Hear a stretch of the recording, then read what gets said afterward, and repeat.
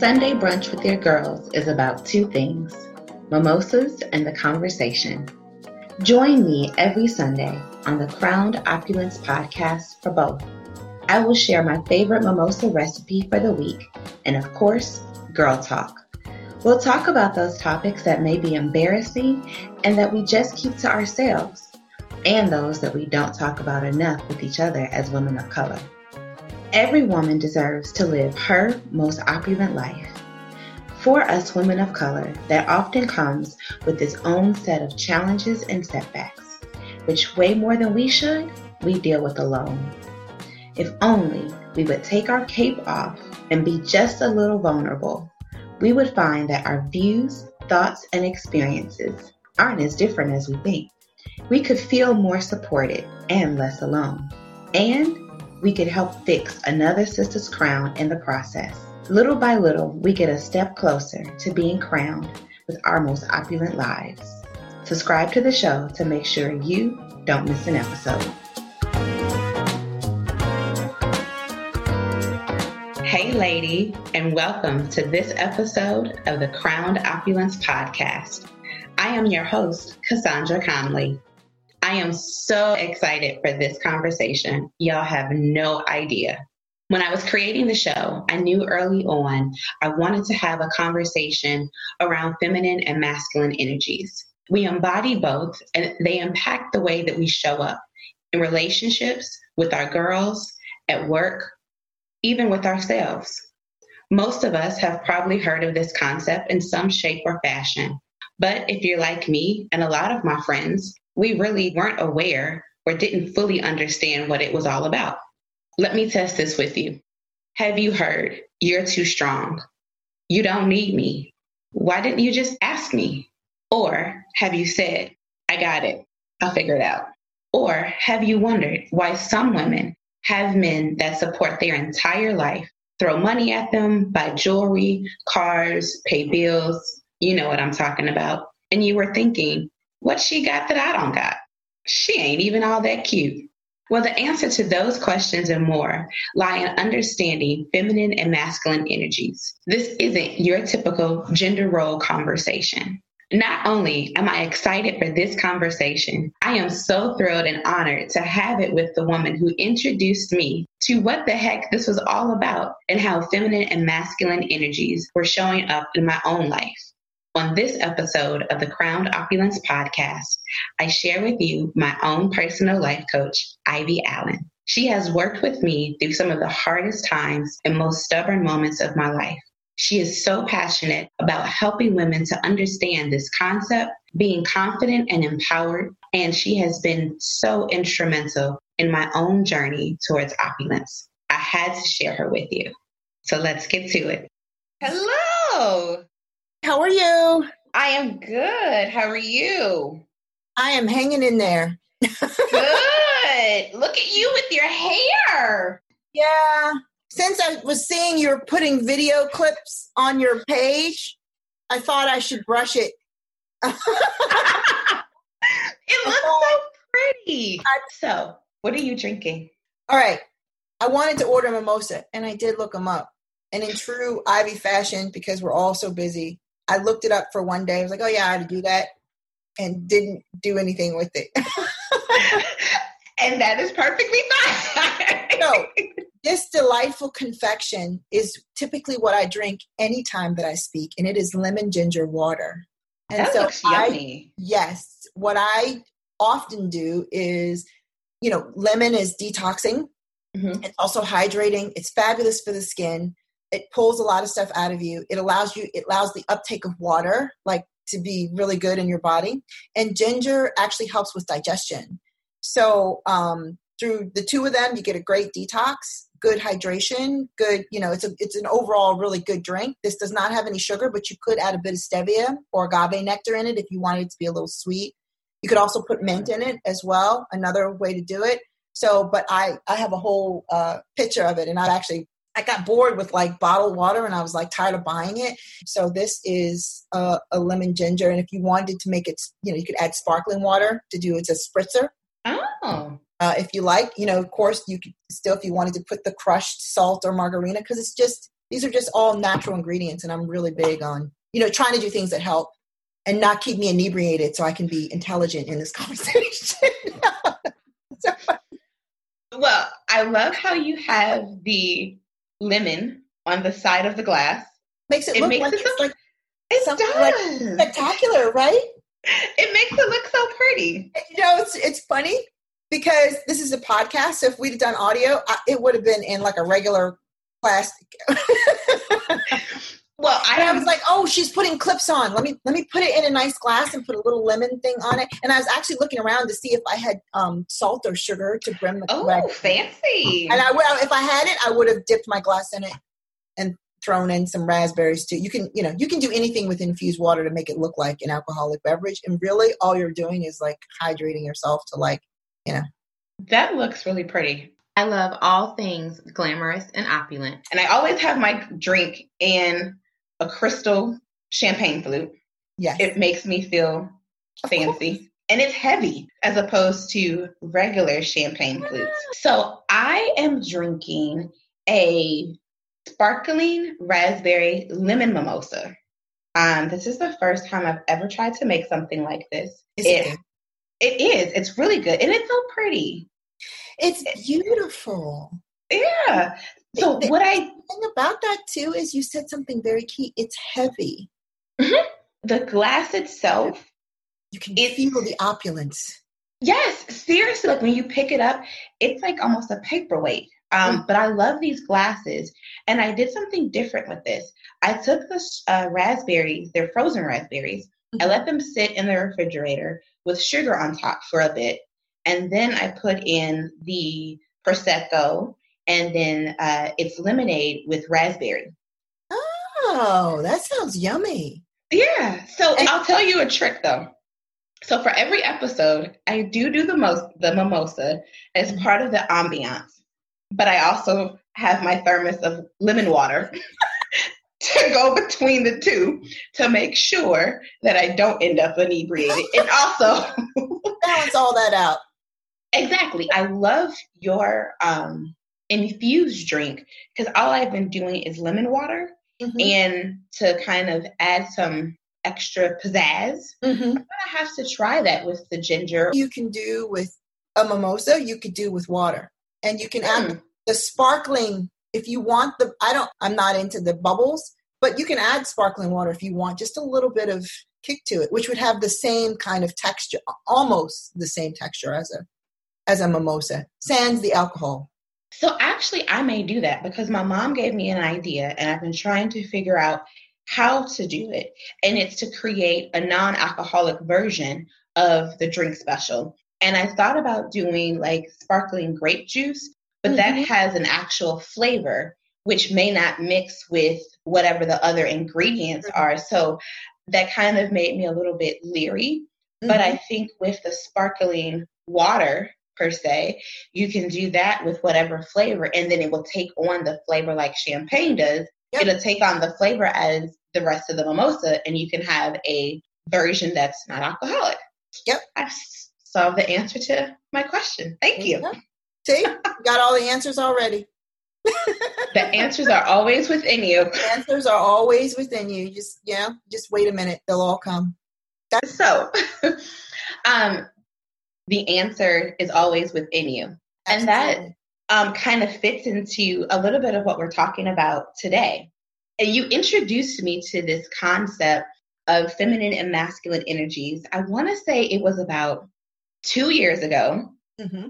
as part of my own personal development journey when I wasn't getting the results that I wanted in dating. Mm-hmm. And since you kind of enlightened me to this, I've been super excited. And I've been sharing it with my friends and other girlfriends and talking to them about it. And the interesting thing is, none of them knew what I was talking about. Which is very interesting and also very sad. Yeah. And it speaks to a quote from one of my favorite books that has actually been very eye-opening for me in my own journey to understand more, that you've also helped me to connect with, and that's The Audacity to Be Queen by Gina DeVee. And one of the things that she says, and it's a quote from her book, It says most people mistaken femininity for emotional fragility or donning the 1950s gingham apron. Some confuse it with the feminist movement marches that fight for equal pay and women's rights. Still, others judge it as seductive or witch-like, threatened by what they cannot see and don't understand. Mm-hmm. Since this invisible concept is neither taught in school or modeled often enough in real life, even women are uneducated about what femininity actually is. Well, I say no more. This is a part of each one of us. And I am tired of women being left out of the conversation or just not understanding or going through situations and it having a negative impact on the life that they want and they don't really understand why. Mm-hmm. So what really is femininity? And you can't really talk about femininity without talking about the opposite of masculinity. But what is it? How do we help women understand more about themselves? Well, femininity and masculinity are concepts that are really self-defining. What I would say that the broader, bigger question is for people is what is feminine energy and masculine energy? And when you talk about it as an energetic, it's a very different thing than femininity, which conjures up either bra burning or you laying out on a chaise lounge in some Alexis Carrington slippers. I'm dating myself by using that Dynasty reference. But that's what, in a fluffy robe, like that's what it conjures up, some dichotomy of that. You're either, Gloria Steinem or Marilyn Monroe, and that's all the choices you have. There's nothing in between. But feminine energy is an energetic that encompasses all of that and more. It's an innate sense of your sensuality and sexuality and your receptivity is what it really is all about. The biggest thing that the feminine does is it's receptive. If you even think about our anatomy, we take in things, we receive things, and then kind of swirl them in the cauldron of our womb, and then we birth things back out, if you think about it in terms of that. So it's about our ability to receive, to create, to nurture, to embody. That's also, in other words, like how are you pulling it in and swirling it around and creating it? And what does it look like on you? Kind of embodiment. Like how do you embody love? How do you embody success? How do you embody your own definition of femininity? It's a self-created energetic based on what you are allowing yourself to receive, the inputs you take in, and how you are pushing them back out, for lack of a better term, or offering them back out into the world after you've created it into something. Masculine is a different energetic. It is the drive, the achieving, the accomplishment, this linear. If you even think about the symbols, where feminine is this symbol, but it looks like the plus, but it's a cross. It's an intersection. It's where things meet and something new is created and is born. The masculine is linear. It's directional. I'm on my way to do something, accomplish something, be something, do something, achieve something, which is very, very different than a feminine energetic. So when you think of masculinity or femininity, you have to think of them first in terms of energies. And actually the human being is comprised of both.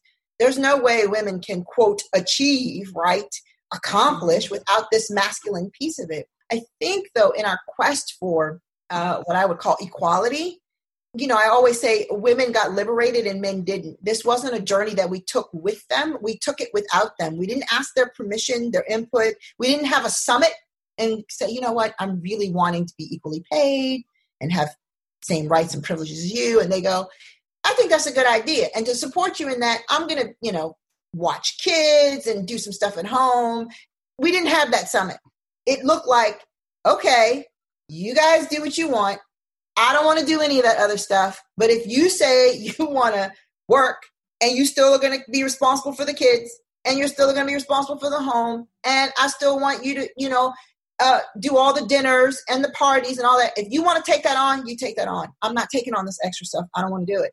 And we didn't think about that because our focus, this linear, which is a masculine thing, we accomplished almost equal pay. More women, we accomplished gender in the workplace, but not femininity. Not femininity. And that's very, very different. We didn't do it in partnership, which is really what true femininity is about. We would have partnered with men and said, how do we take this in, swirl it around, and create something beautiful and better? What we did was say, we want what they have, and we're going to get it the way they got it, and negated what we already have innately that is available to us all the time, anytime, always. And the other thing we lost is that quality inspired them to take care of, to provide, to cover, to love. And then when we said, forget you, I'm going to do it myself, they went, okay. And now we're mad. How come you don't cover me anymore? How come you don't protect me anymore? I thought you said you wanted to do it yourself. And men are confused too. I hold the door open. Don't hold the door open for me. I offer to help her package. Don't help her package open to me. Another woman, I don't hold the door. This dude didn't even hold the door open to me. How rude. What kind of man are you that doesn't help a woman with her packages? They're confused. It varies from woman to woman, day to day on what to do. It's very confusing. So men don't know what to do. So a lot of, when I coach men in dating, they're like, I don't know what to do. That's interesting. And something that you alluded to is, I think as women, we're on this journey to gain equal pay and equal rights. Somehow we developed this mindset that being feminine was the same as being weak or dumb. And sometimes in society, that's how it's been portrayed. Mm-hmm. The feminine type of woman is, the very sexually risque, or she's not as intelligent, or what have you. But that's really not what feminine energy is, and being in your feminine is. And you brought to my awareness a story that has become one of my favorite stories. Like, it's been a part of my journey in so many different ways, but I constantly refer back to it. And it's actually in the Bible. It's the story of Queen Esther of Persia and how she approached her husband, King Xerxes, when she was put in a position to save her people. You illustrated this so beautifully to me and so clearly. Would you mind sharing some of that story and illustration? So yes, Queen Esther of Persia, this is actually one of my favorite Bible stories, actually. And if anybody has seen it, one of my favorite adaptations is One Night with the King. She's good. I showed it to my daughter not too long ago. But anyway, so Queen Esther of Persia, she has a dilemma. She has made it to queen, but this is after having a long life of a bunch of other struggles, which as Black women, as women, we all have these other struggles. But our struggles as Black women is a very unique struggle in this country. So when she comes with having all this other struggles, she's been orphaned. She has to renounce. She doesn't renounce her religion, but she has to hide her religion. So, in some cases, we've had to hide things about ourselves that are really important to fit in and to blend in. And then she finally, after a year of beauty treatments and purification, she shows up and she is actually chosen queen. But she does so in a very feminine way. There are no cat fights between her and the rest of the harem. There are no. She doesn't whisper to Haggai that, I really want to be the one because I think I make the best queen, and the rest of these girls, or, she doesn't even try to ingratiate herself. She brings the full of her femininity to bear in this, in every way and in every circumstance, which I admire. For the women, she becomes a leader. She reads to them. She comforts them. She encourages them. This is all about that. For Haggai, he finds favor in her because she's so authentically herself.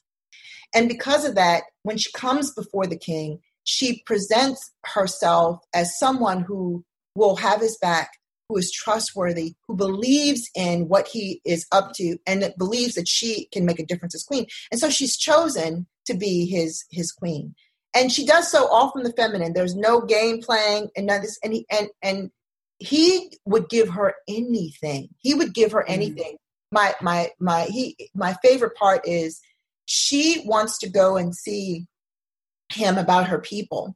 And she is pacing back and forth outside, actually in the story. And she's like, I don't know how to go in. I don't know how to go in. And he goes, Esther, come in here.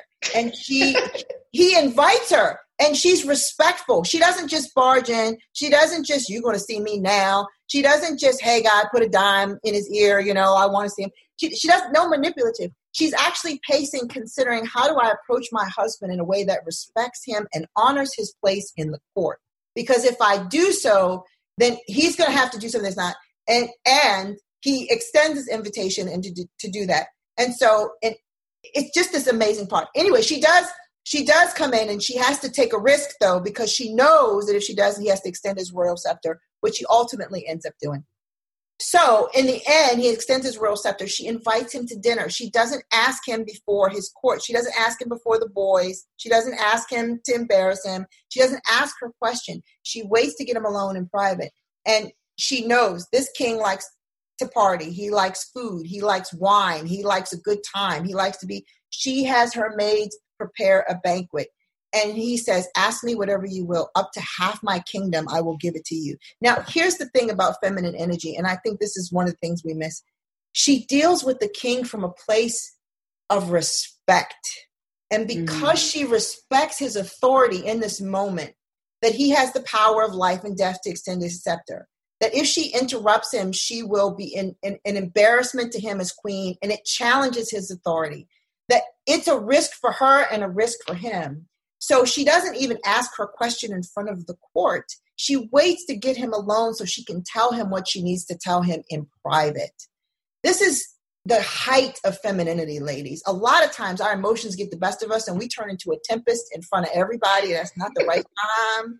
Ladies, it's just not, you got to pick your time. And the other thing is she knows her man. She knows her man. She knows what it's going to take to soothe him, to put him in a receptive mode to her ideas so that he will hear her and listen, from a place of masculine provision, from a place of masculine protection of her, rather than this, you came in here to ask me this in front of all of these people, like putting me in a compromising position that I am not in a position to take action that is befitting of my station, of who I'm ruling, who I am responsible for, with no facts and no proof, but your word. And in that time, it wasn't like the word of a woman was a really great thing, right? So she was very conscious of these things before asking her question. And she finally does ask her question, not on the first night, but on the second night. Again, know your man.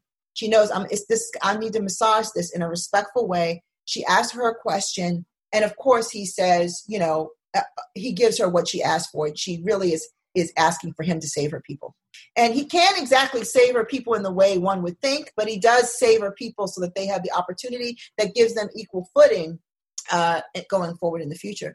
But she does so with respect for his station, with respect for his position, respect for his authority, respect for what he is king of. He has built this kingdom that she is invited to participate in. A man has a kingdom. He's inviting you to be his queen. He's inviting you to be his queen. He expects you to value the pieces of his life that are meaningful to him. That's why he invited you.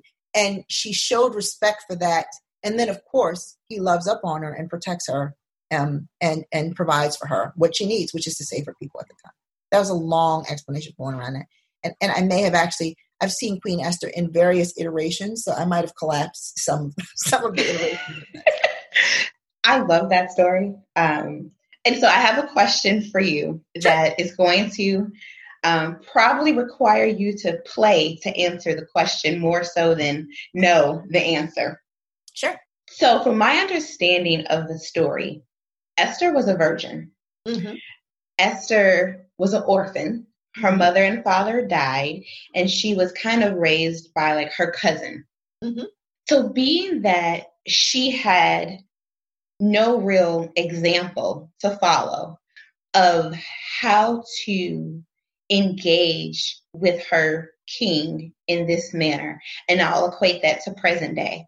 A lot of women now have grown up in single mother households, didn't have a relationship with their father, didn't have that example that previous generations probably had to the frequency that they had it. Some, of course, did. So as a woman, okay, and you and I have had similar conversations. Logically, what you said makes sense. But when you've never seen it, how do you think Esther kind of figured out how to do this without an example and no experience. I think this is when you lean into your femininity. There's this innate knowing that we have, and that is, kind of at the core of who we are. Femininity is an energetic that's given to us by the divine. And this is, we talked about this a little earlier, like sometimes you've got to sit still and tune into that. And that's really the only way to know. I'll say it this way.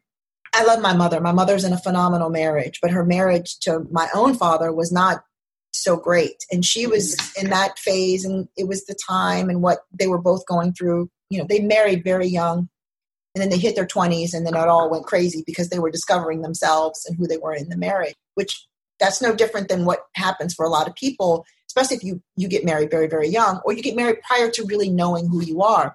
But one of the things I guess that I tuned into as a kid was what I don't want. And that was enough to kind of go, if you model this, you're going to get what they had, even if though that's all you know. And all I could kind of think of in my own journey was like, it's not what I want. So I began to seek other models. What do I want? And what would that look like? And then how would that look like on Black women? And if I don't have it, let me start with what I can see, which was from white women. And then where do I need to adapt and make adjustments? And it does require you to play, because you're some of it, I'd never seen it before. And you don't know if it's going to work, but you experiment. And then you get quiet and you listen, and you do where you go where you're led. And sometimes that was to more information. Sometimes it was to another shining example of somebody that I absolutely love. And she's coming to mind because I just saw a picture of her. I had a best girlfriend when I was a kid. I loved her parents' marriage. So much so that her mother, I remember this, and I remember thinking, I want to say this when I'm older. She was definitely a mom. Seriously, like this is how you really get it. You start identifying what I don't want, what I do want. Her mother, her mother had this like really loving, soft, beautiful way of talking. I admired that because, my mom's like me, all fired up and all passionate. So if that wasn't it, we're like, right. That's how we are, And so, but her mother had this beautiful, elegant way of speaking. And she was like a deaconess in the church. And she used to lead praise and worship. And I can just remember her soft-spoken voice over praise and worship because I used to go to their church when I was a kid, which is another example. My parents grew up in a completely different faith. They were brought up in Jehovah's Witness, left that faith. So that was all I knew. When I met my girlfriend, I was in search of the divine, had always been, and started going to church with her. Not because anybody told me to. That was the next best thing for me. That was where I felt I was being led. Like, I want to find God, and I know that that's like the key to everything in my life, and I needed to do that. And I just started going to church with her family. And I wonder, sometimes looking back, it's like, I wonder is the reason that she and I bonded that year, because we went to separate high schools after that. We were still friends after that, but we've since our lives have evolved. But I will say that's what out of our friendship, that's one of the biggest things, and her mother as an icon. And her mother would say, I remember, Rosalind, her name was Rosalind, are you going to go do such and such? And she would say, well, I don't know, Mom. And she'd say, well, you have to let me know what you do because I have to talk it over with the lover and we have to make a decision on that. And she would always, I have to ask the lover about this. And I was like, oh my God, your mother calls your father the lover? And she was like, yes. And I was like, oh my, that is just amazing. That's beautiful. And honestly, as I was around them, she really did, as a kid, you roll your eyes and you think your parents or whatever. But the more I was around them, she actually referred to him. She'd call down to him and she'd say, lover, are we doing whatever? Yeah, this is just amazing. And so in that moment, I was like, I want that. I want that. And they were married for a very, very long time, had a very loving relationship. She had a phenomenal family. I envied them. I was very close to them at one time, envied them. And we've reconnected since that time. I always admired that about her. And they were a Black family. And he was a father that was very present and engaged with his children. He was absolutely loving. He was absolutely there for his kids. They were iconic. So I say that to say, I knew what I didn't want. And she, and to be honest, at that time, she was the only one of my friends who had both parent households. And I spent a lot of time there. Why? Because I knew it was what I wanted. And that's how the divine led me to get fed. I have no idea why I became friends with that girl at that time in that class for whatever reason. I didn't know her before. I think we had the same last name, started with the B, and we sat together, and that was how we met. It was like, no, I had no other reason except to say there was divine intervention. And my experience with her showed me something that I will cherish for the rest of my life. So I was led to it. I sought it out somehow innately in here and sought it out. And it just revealed itself to me through my experiences. And that's how you get there. I don't have a formula. There's no magic formula. Just being clear about, I don't want any of that. There's got to be a better way. There's got to be a better way. I really love that, how she called her husband the lover. The lover. I think back to, I've seen my great-grandparents do this, and I've watched my boyfriend's grandmother do this to his grandfather. And I've seen it in other older married couples where the wife will call the husband daddy. And she'll like refer to him, and not in like a parental way. And I think I've even heard Sarita Jakes refer to Bishop Jakes in some of like her Instagram videos. She'll say daddy. And that's kind of like, to me, that resonates as being kind of similar. Similar, yeah. I've seen that in, I have my two aunties. One is definitely like in my dad's generation, his older sister, and she called her husband Hun, and they were married for 51 years. And as it's kind of like a joke. And he just passed away recently, actually this year. And we're like, I know she's lost without Hun. Like that's what Hun, like that's how Hun, I could just hear her little sweet voice. Hun, do you think we should, Hun? That's all I don't think I ever heard her call him by his name. And then my other auntie calls her husband daddy. Okay, daddy, we're going to come on. They're from the South. Okay, daddy, we'll just, so sweet. That is funny. Yeah. So you were talking about something when you were talking about how King Xerxes responded to Esther and how he gave her what she was asking for. And that's something that you and I have talked about before, is men, it's coded into their DNA to want to make you happy, to please you. And it almost like does something to their like ego when they think that they're not. Yes, absolutely. I think even just having that understanding, because it was news to me. I don't know how many women know that or realize that in understanding how the masculine works. And you used an example before in a previous conversation that you and I had, that men are made to provide. They're made to take care of you, to please you. And we're meant to receive it. Absolutely. So that's just kind of mind-blowing. And I wanted to share that part. So earlier you talked about the journey that we as women went on to gain our independence, our financial freedom. And so now here we are, 2020, and in a world where you have to balance being seen and heard and respected without being the angry Black woman at work, because now we want equal pay. We want the high paying, the high powered positions. We have relationships with our significant others where, as you said, they didn't sign up for us to go on this journey. So oftentimes it's still our responsibilities to keep the house, take care of the kids, keep a schedule, keep them in line. And then you also have your parents who, as they're aging, having to take care of them.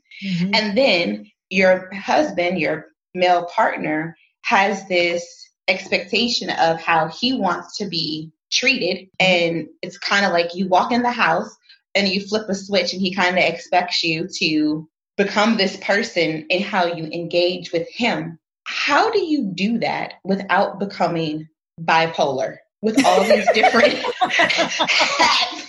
Like, how do you not forget who you're supposed to be from one moment to the next with one group of people from the next? How do you manage all that? Because they're very, especially depending on the type of role that you have. If you work in corporate America, that's a very different dynamic and atmosphere, and even just to have your idea heard, forget taken seriously, but just to hear people, to get people to listen to you, it requires a whole nother level of energy that's very different than the one that your man is expecting you to have at home. Yes. So the short answer is, and I go over this, and we've probably talked about it. One of the tenets I talk about is pay yourself first. And I say this all the time in my coaching and in my group, pay yourself first. You got to invest in yourself. You got to know what you need. You got to know what you have. You got to know where you are at all. You got to stay connected here in your heart, your mind, your soul. You have to be connected to you at all times. Because if you don't know what you need and what's next for you, it's going to be really hard to feed yourself what you need to be who you need to be for the people that matter to you in your life. So the gift of the feminine is that we have this ability, even how we're wired biologically. This is one of those beautiful faith-based things that I believe. The universe doesn't make mistakes. We're wired in a particular way to serve in a particular way. It doesn't mean we can't serve in other ways, but we're wired to serve in a particular way. So, I've heard pastors talk about this, psychologists talk about this, sociologists talk about this. Men compartmentalize. They have waffles, like for brains, and women's brains are like spaghetti. So when men are in the work compartment, they are in it. They are committed to whatever it is that they're doing in this work. That's why when they're fixing the sink and you're trying to get them to help you with Johnny, and what about paying this bill? And 10 minutes later, what do you want for dinner? It's very frustrating to them because what they have committed to in this hour or 2 hours or however long it takes is, I'm going to fix this pipe if it's the last thing I do. And they are on that. Or watch this game, or play with my son, or clean up whatever it is that they've got in their linear sites. That's where they are and what they're doing. With women, we're like spaghetti. We're like, I'm going to cook, and then I'm going to talk to my friend Maple on the phone, and then I'm going to get these kids, and they're going to clean up their room. And then when I finish that, I'm going to soak my feet and have a pedicure. And then I got 3 other phone calls to make, and I got this little side business I got to start, and I got to work on the 3 deliverables I have for that. And so we're all thinking about how all this can fit together, because that's how we think. The gift that we have, and we can get there a little faster than men because of this intertwining, is that we understand, because of our connection to human beings and the way we're wired, is that everybody's not wired the same. Like, we get that. It's how we parent kids. But when it comes to our man, we don't extend that same grace. You know that your son is different from your daughter. We sit around a table and talk about how men are different, but let your man be different and need different things. It's like we just kind of like just put blinders on. If we understand, and we do, ladies, we do. Because it's a gift. You already know. You know how your one girlfriend is different from your other girlfriend, is different from your boss, is different from your coworker, is different from your man, your father, or your mother. You understand. You get that. Here, you get it. Here, you get it. And then we forget it with our man. And the reason we forget it is because you have to provide space for him to step into. And we're doing all these things so fast at the speed of life. We instantaneous. And remember, we're spaghetti. He's still in whatever compartment he is. You left him in this morning, unless he decided to get into another compartment. And you have to give him grace for that. And we have the ability to do that. But it's often challenging because we have so many things going on. This is why you got to know what you are, where you are, what you need, and when you need it. And you got to feed yourself so that you can feed what's important to you. And that includes not just your children and your business and your job. It includes your man too.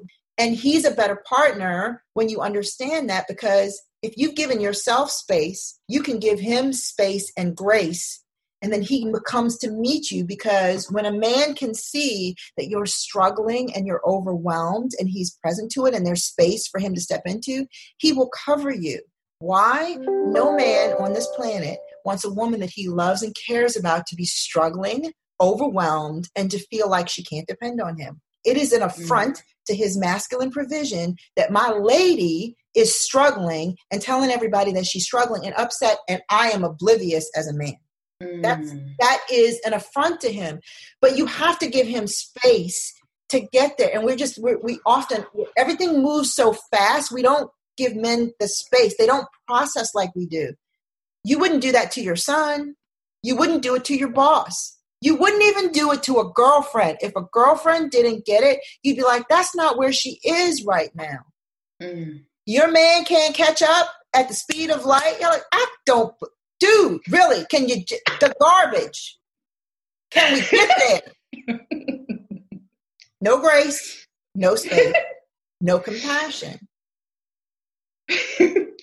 So can you share? You just, and what you have to do is you have to feed yourself. You have to say, okay, what am I up against when I come home? So I'll give you a real example.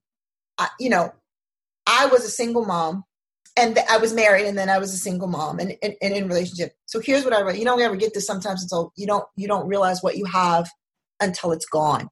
Right. Mm-hmm. But one of the things I realized when I was married is expecting my man to handle things the way I would handle. That's the grace. He's not going to. He's going to come at it with a masculine perspective. I have a feminine perspective. I need different things out of this interaction.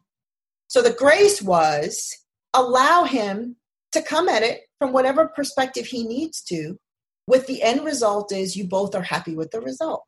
So one of my favorite examples of this is housekeeping. I don't think I have to say anything, right? Not at all. I don't have to explain.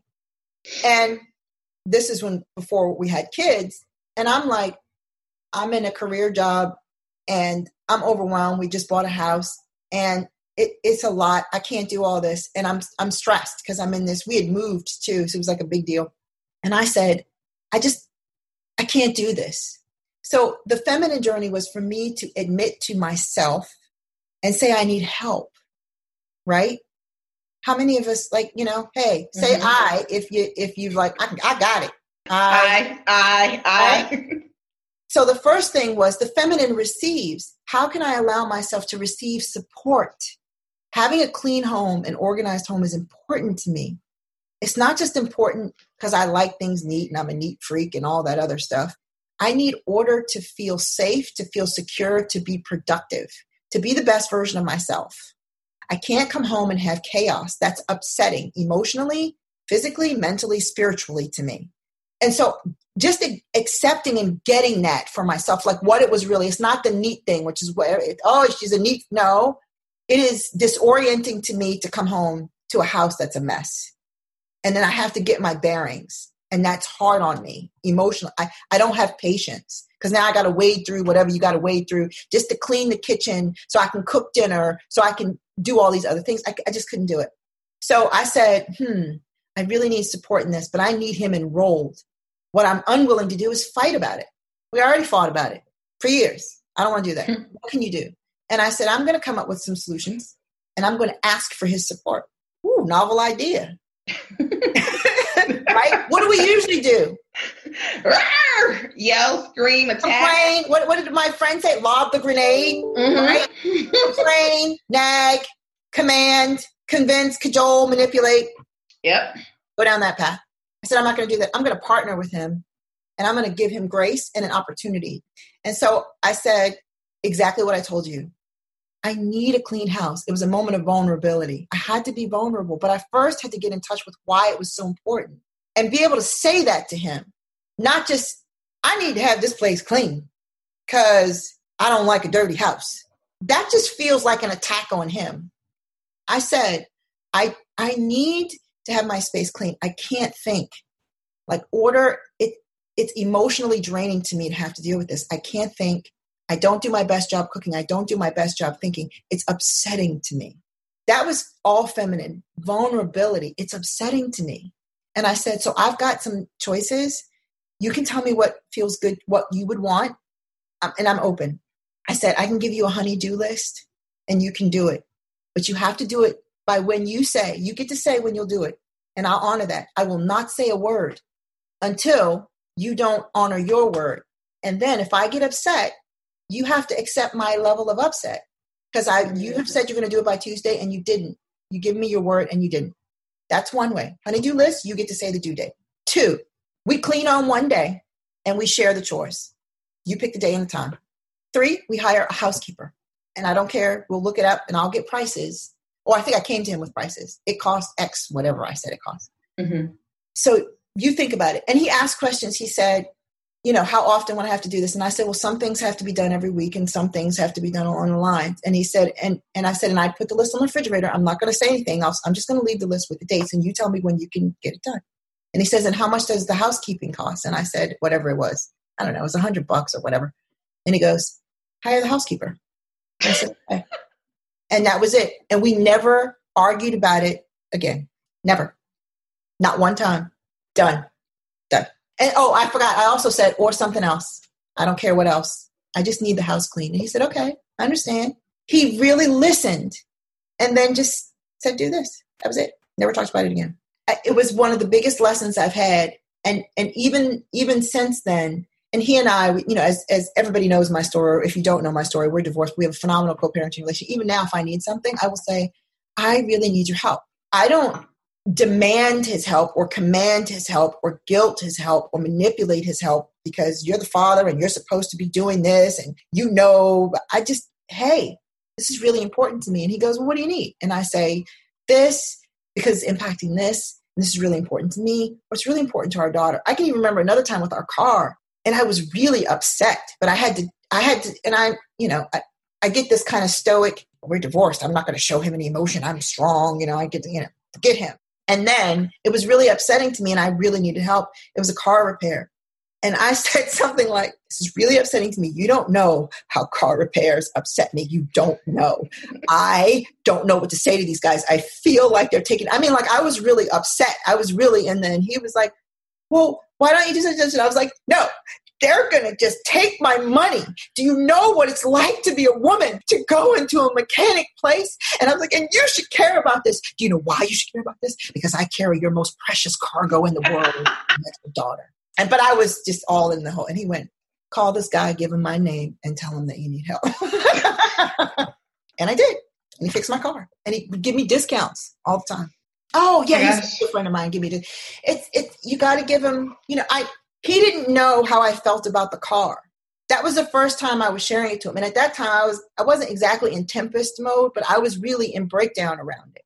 I didn't ever, up until that moment, see my breakdown. But that's the point. We're always trying to tough it out. We don't have to.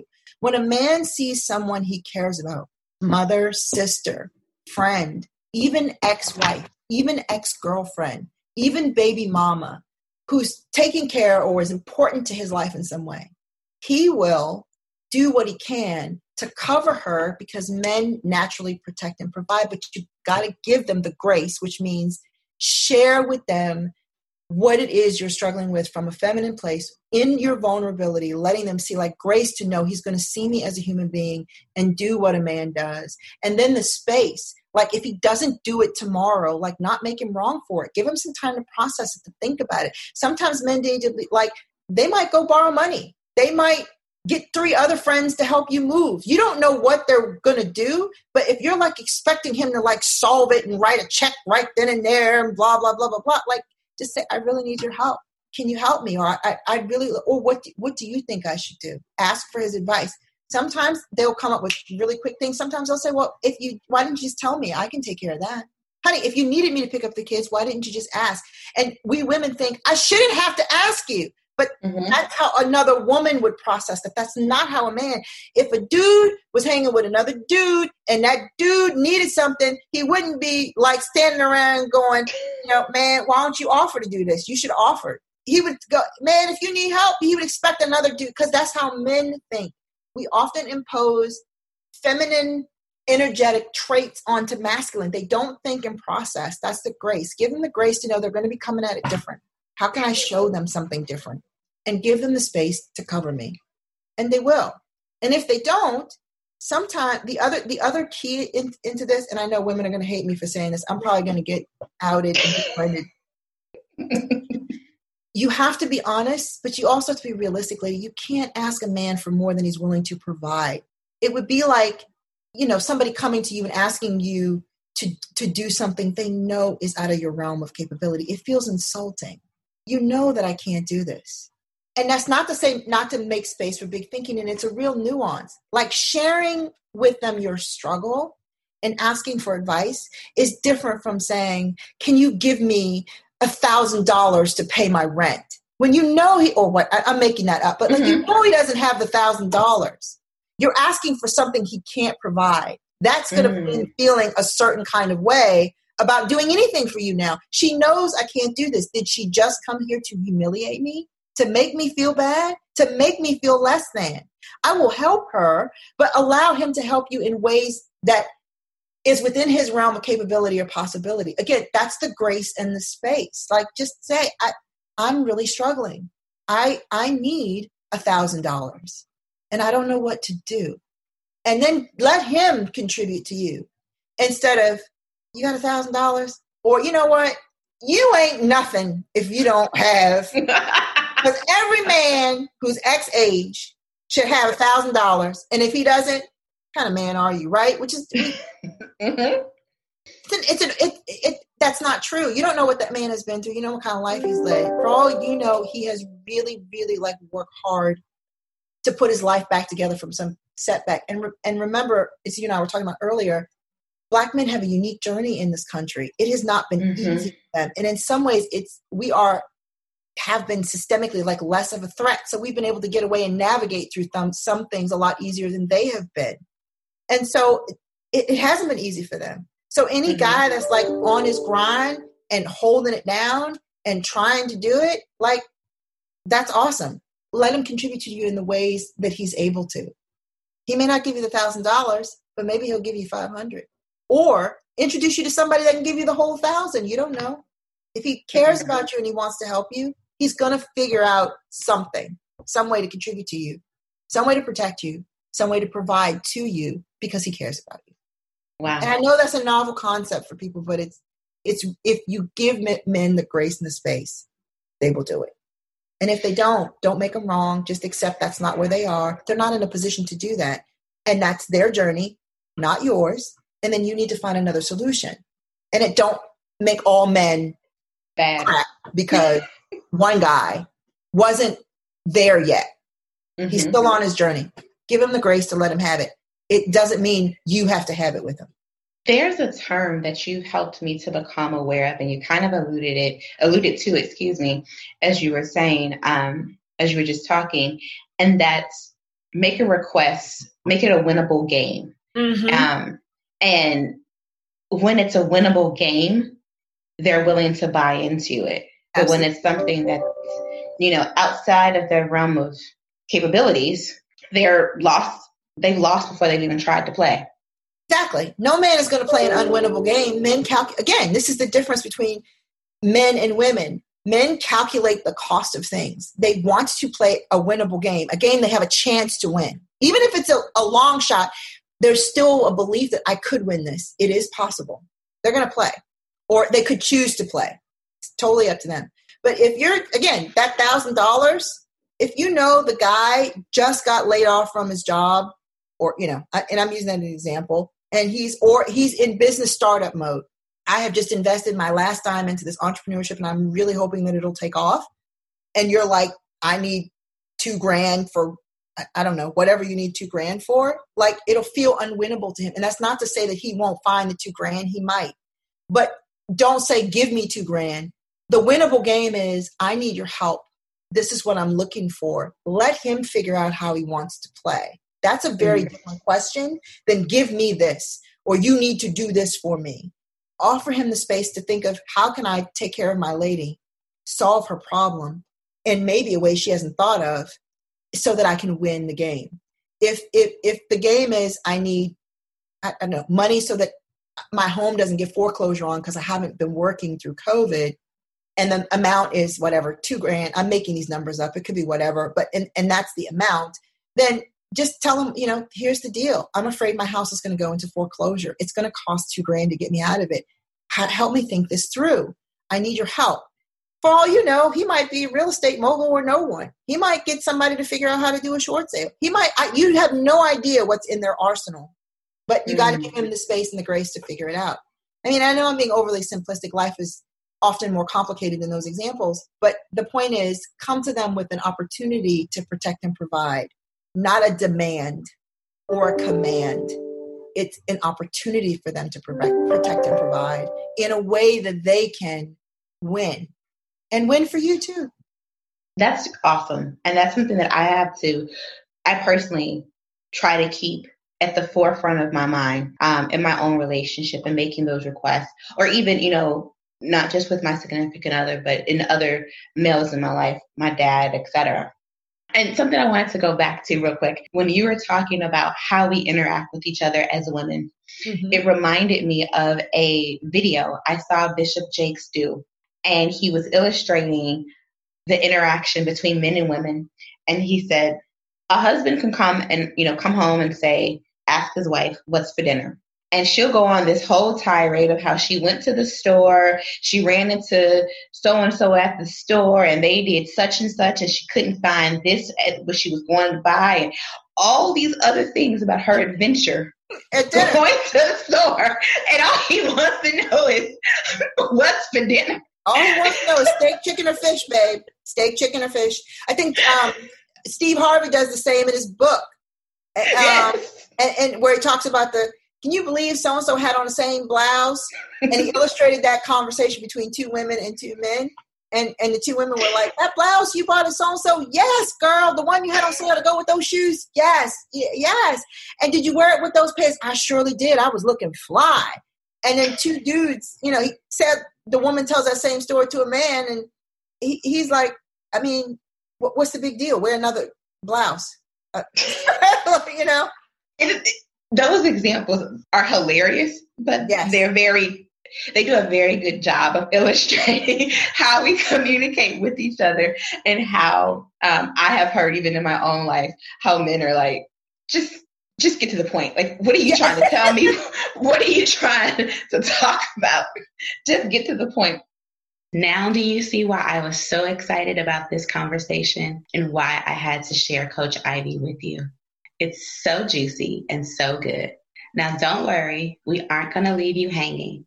Tune in next week for part 2 of this conversation, where we talk about our strength as Black women, which results in us often walling off our vulnerability, keeping us from receiving all that's available to us. More diamonds on how to engage with our men and create space for him to show up as the man we want him to be, no matter how good he already is. What we can do to make some of these shifts in ourselves, feel more feminine in our own skin, and keep the spark in our relationship. I'll give you a hint. It's not what you're thinking. Well, that for sure helps. But you need this to even get to the bedroom and more. You don't want to miss the conclusion next Sunday.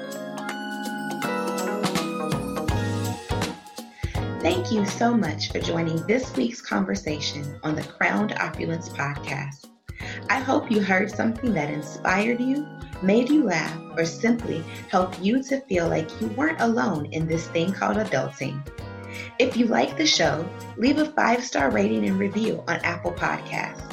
It would mean so much to me, and it helps the show. To continue this conversation, connect with us on the Crowned Opulence IG and Facebook pages. If you would like to have your favorite mimosa featured as part of the Mimosa of the Week, submit your recipe on crownedopulencepodcast.com. And while you're there, tell me what you would like to talk about on upcoming episodes. Ladies, do something this week to polish another queen's crown. You aren't everyone's glass of champagne, and everyone isn't yours. Only those select few are privileged to enjoy you. See you next week.